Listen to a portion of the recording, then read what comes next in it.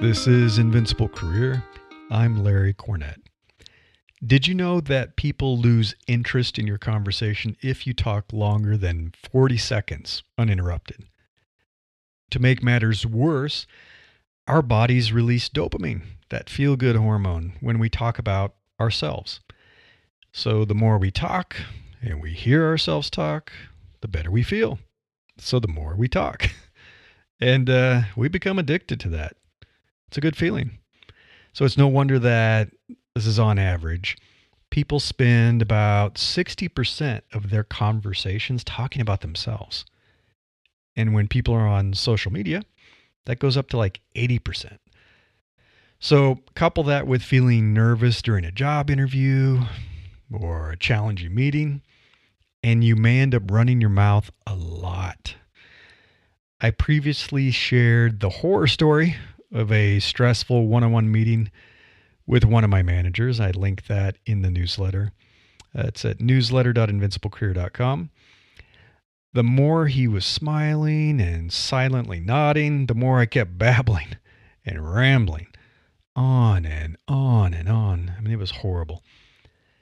Some of the best professional advice I received was to know when to shut my mouth. I met with an executive several years ago, and he shared some really valuable feedback.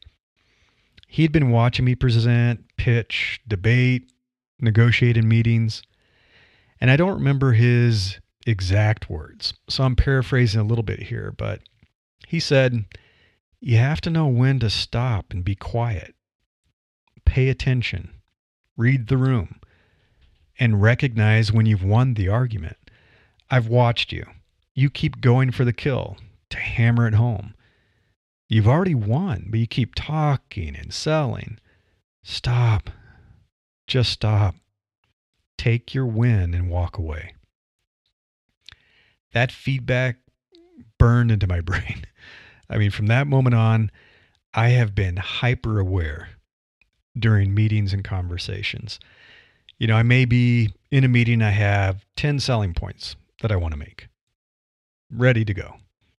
But if someone says, yeah, they agree after, let's say, number 3, I stop and I take the win. I just stop. There's no need to run the conversation into the ground with that burning desire that I have to get through my whole pitch. You know, for example, this was many years ago. My startup co-founders and I were pitching to raise our seed round. I had created a full pitch deck, you know, those monster pitch decks with all the bells and whistles. I had the company's vision and mission. I had the founding team and all the information about us, the product concept designs, the competitive landscape, a business model, the whole product roadmap, a revenue forecast, which was completely ridiculous, you know, the works. We were meeting with an angel investor, and I don't think I made it through maybe 4 to 5 slides. And he said, "Hey, I'm in. What do you need from me?" And I immediately closed my laptop and I ended the presentation. One of the co-founders kept talking. He started talking about the sales pipeline or something. I don't remember what it was. And I just quickly shot him a warning look, and he closed his mouth. We briefly explained what we wanted. The investor said, "Okay, send me the details." And that was it. So we took the win, stood up, we shook his hand, said thanks, and drove a few miles away down the road to celebrate. So if you're rambling during meetings or presentations, job interviews, and you're answering questions and they're scattered and all over the place and incoherent, it's probably due to one or more of these 4 reasons. You have a lack of focus, a lack of preparation, a lack of practice, or you're lacking some conversational skills, at least in that conversation. So first and foremost, what is your goal with the conversation? What outcome do you want? What do you want the listener to do? Now that should be pretty clear when you're doing a job interview. I mean, you want the job, right? You want to get an offer. But Other discussions, meetings may require a little bit of work to figure out what the focus is. Are you trying to educate someone? Are you selling something? Are you trying to persuade the listener? Are you trying to convince them to do something? Or are you trying to explain why something went wrong? What do you want to happen as a result of this conversation? That will be your primary focus that guides every word that comes out of your mouth. No more and no less. And then next, create a speaking framework. So do you think any of the big Hollywood movies that you've enjoyed watching were total improv? I mean, all of the folks on screen were improvising together. Kind of like Curb Your Enthusiasm. Of course not. They wrote and rewrote those scripts hundreds of times, maybe thousands of times, from concept to final performance. So do the same. Write your own script for your next important discussion, using that overarching goal and what you want the conversation's focus to be. Create a speaking framework that will guide you. But keep it simple. Keep it simple for a couple of reasons, because first, it will be a lot easier to remember what you want to say.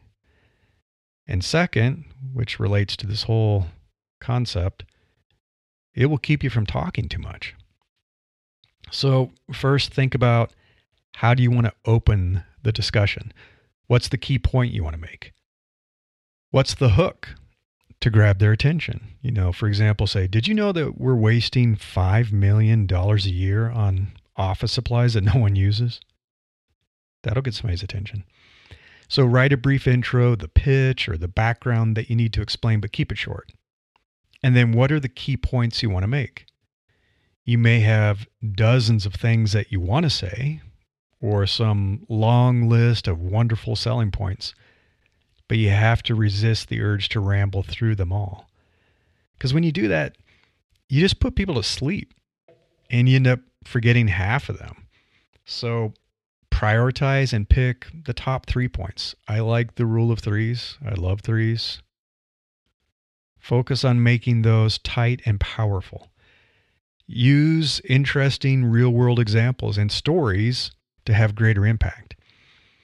The best storytellers know that human beings just love a good story. It has a strong impact on a listener. I linked to this in the newsletter. So check out the but and therefore rule. It's from the South Park co-creators Trey Parker and Matt Stone. And it's a really simple technique that makes your storytelling a lot more interesting. I linked that in the newsletter. If you go up to newsletter.invinciblecareer.com, you can find this.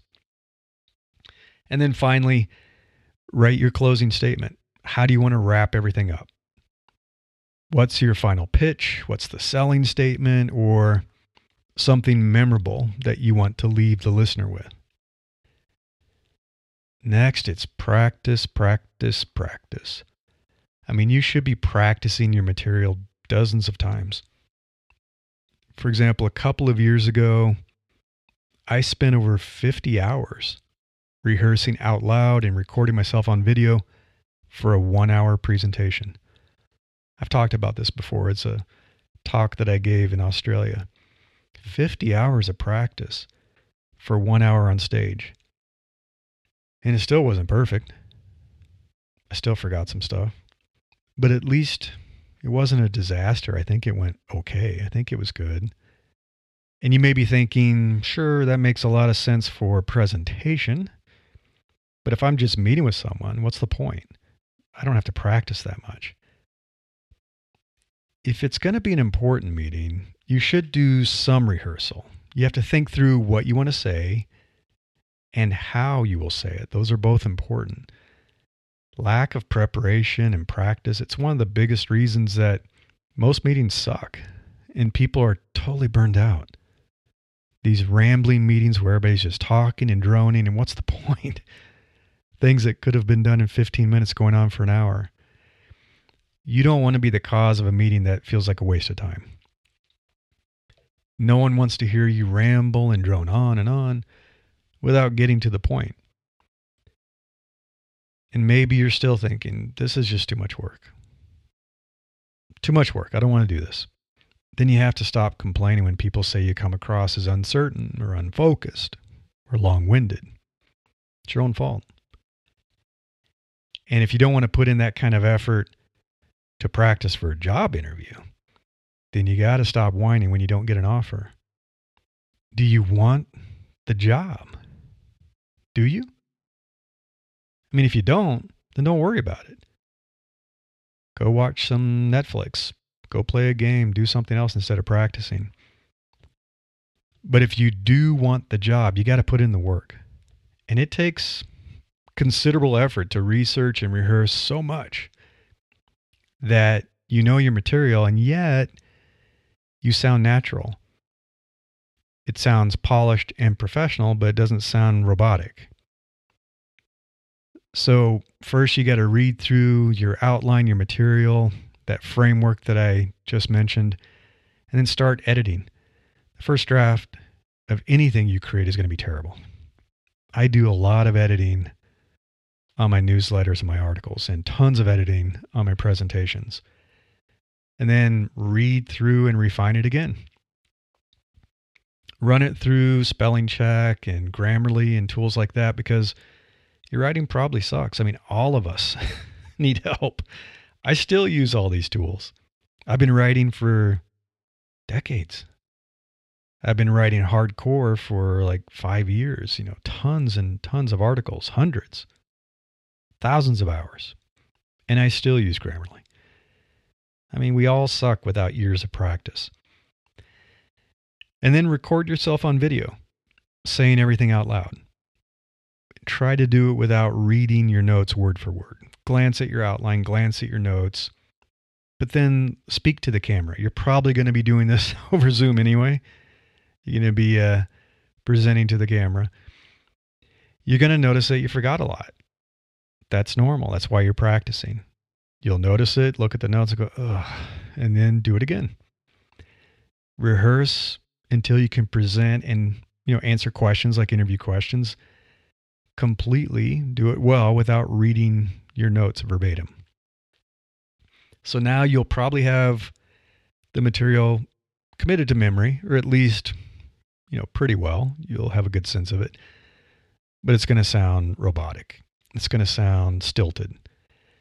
So that's the next phase. The next phase is rehearsing even more so that you can now riff on things. You can improv a little. You can play around with words. You can substitute on the fly. And it makes you sound natural. Do it into the camera and then practice smiling. Laugh. Use dramatic pauses. Have some fun with it. This makes it sound much more human. And then you wouldn't think that I'd have to mention this one, but you have to use good conversational skills, because that will prevent you from rambling and boring people to tears. Even with Zoom meetings, and maybe especially with Zoom meetings, you have to pay attention to how people are reacting. How are they behaving? Watch their eyes. Are they still paying attention to you, or are they checked out? Are they reading their email? You can tell when you've lost their interest. Check in with them. Ask questions. Make the listeners part of the conversation. Validate your assumptions. Ask for input. Ask for feedback. Vary the way you speak. Slow down. Don't fall into the trap of nervously mumbling a stream of words. People do that. They'll have a presentation or whatever, and they start speaking really fast and reading through all the words and going really fast and talking in a monotone voice. And nobody likes that. It puts you to sleep. So you got to vary your tone, your intonation. You have to use pauses for impact. You'll notice that when you pause, people will look up. They're going to wake up. They're going to say, what's going on? Why is it quiet? Make the discussion more lively and engaging. Unless you're on a stage, giving a talk, obviously that's going to be a monologue, right? You're going to be up on stage talking for 30 minutes or an hour. Or if you're doing a podcast like this, Yeah, it's a lot. It's a lot of talking for 20 minutes straight or whatever. So unless it's like that, it's not supposed to be a monologue. It's supposed to be a conversation. It's supposed to be a discussion. So if you apply these conversational skills, it's going to help you avoid that tendency to ramble and keep going on and on and on. And we sometimes do that when we're not getting a reaction or hearing anything back from other people in the conversation. You know, I mentioned that with the manager I had. So, I mean, there is hope. You can fix this. If you've received feedback that your communication skills are lacking or you're not clear and concise, there is hope. You can use the strategies I just described to tighten up your conversational style. And I know because I've worked really hard to do that myself. I still have a lot of room for improvement. I mean, you never are perfect at it. But I've slowly become better using a structured speaking framework and knowing, most importantly, when to shut my mouth. And now I will often have conversations where the other person does most of the speaking. That happens when I interview people for the other podcast that I'm working on. It happens when I work with my clients. It's a whole lot of me listening. I ask questions. I make comments to keep the conversation flowing. And I learn so much by not speaking and by opening my ears. So invest in improving how you communicate. And it will pay off in a big way in your next job interview, important meeting, or big presentation. Until next time, I wish you the best of luck in becoming an opportunity magnet for the best things in life.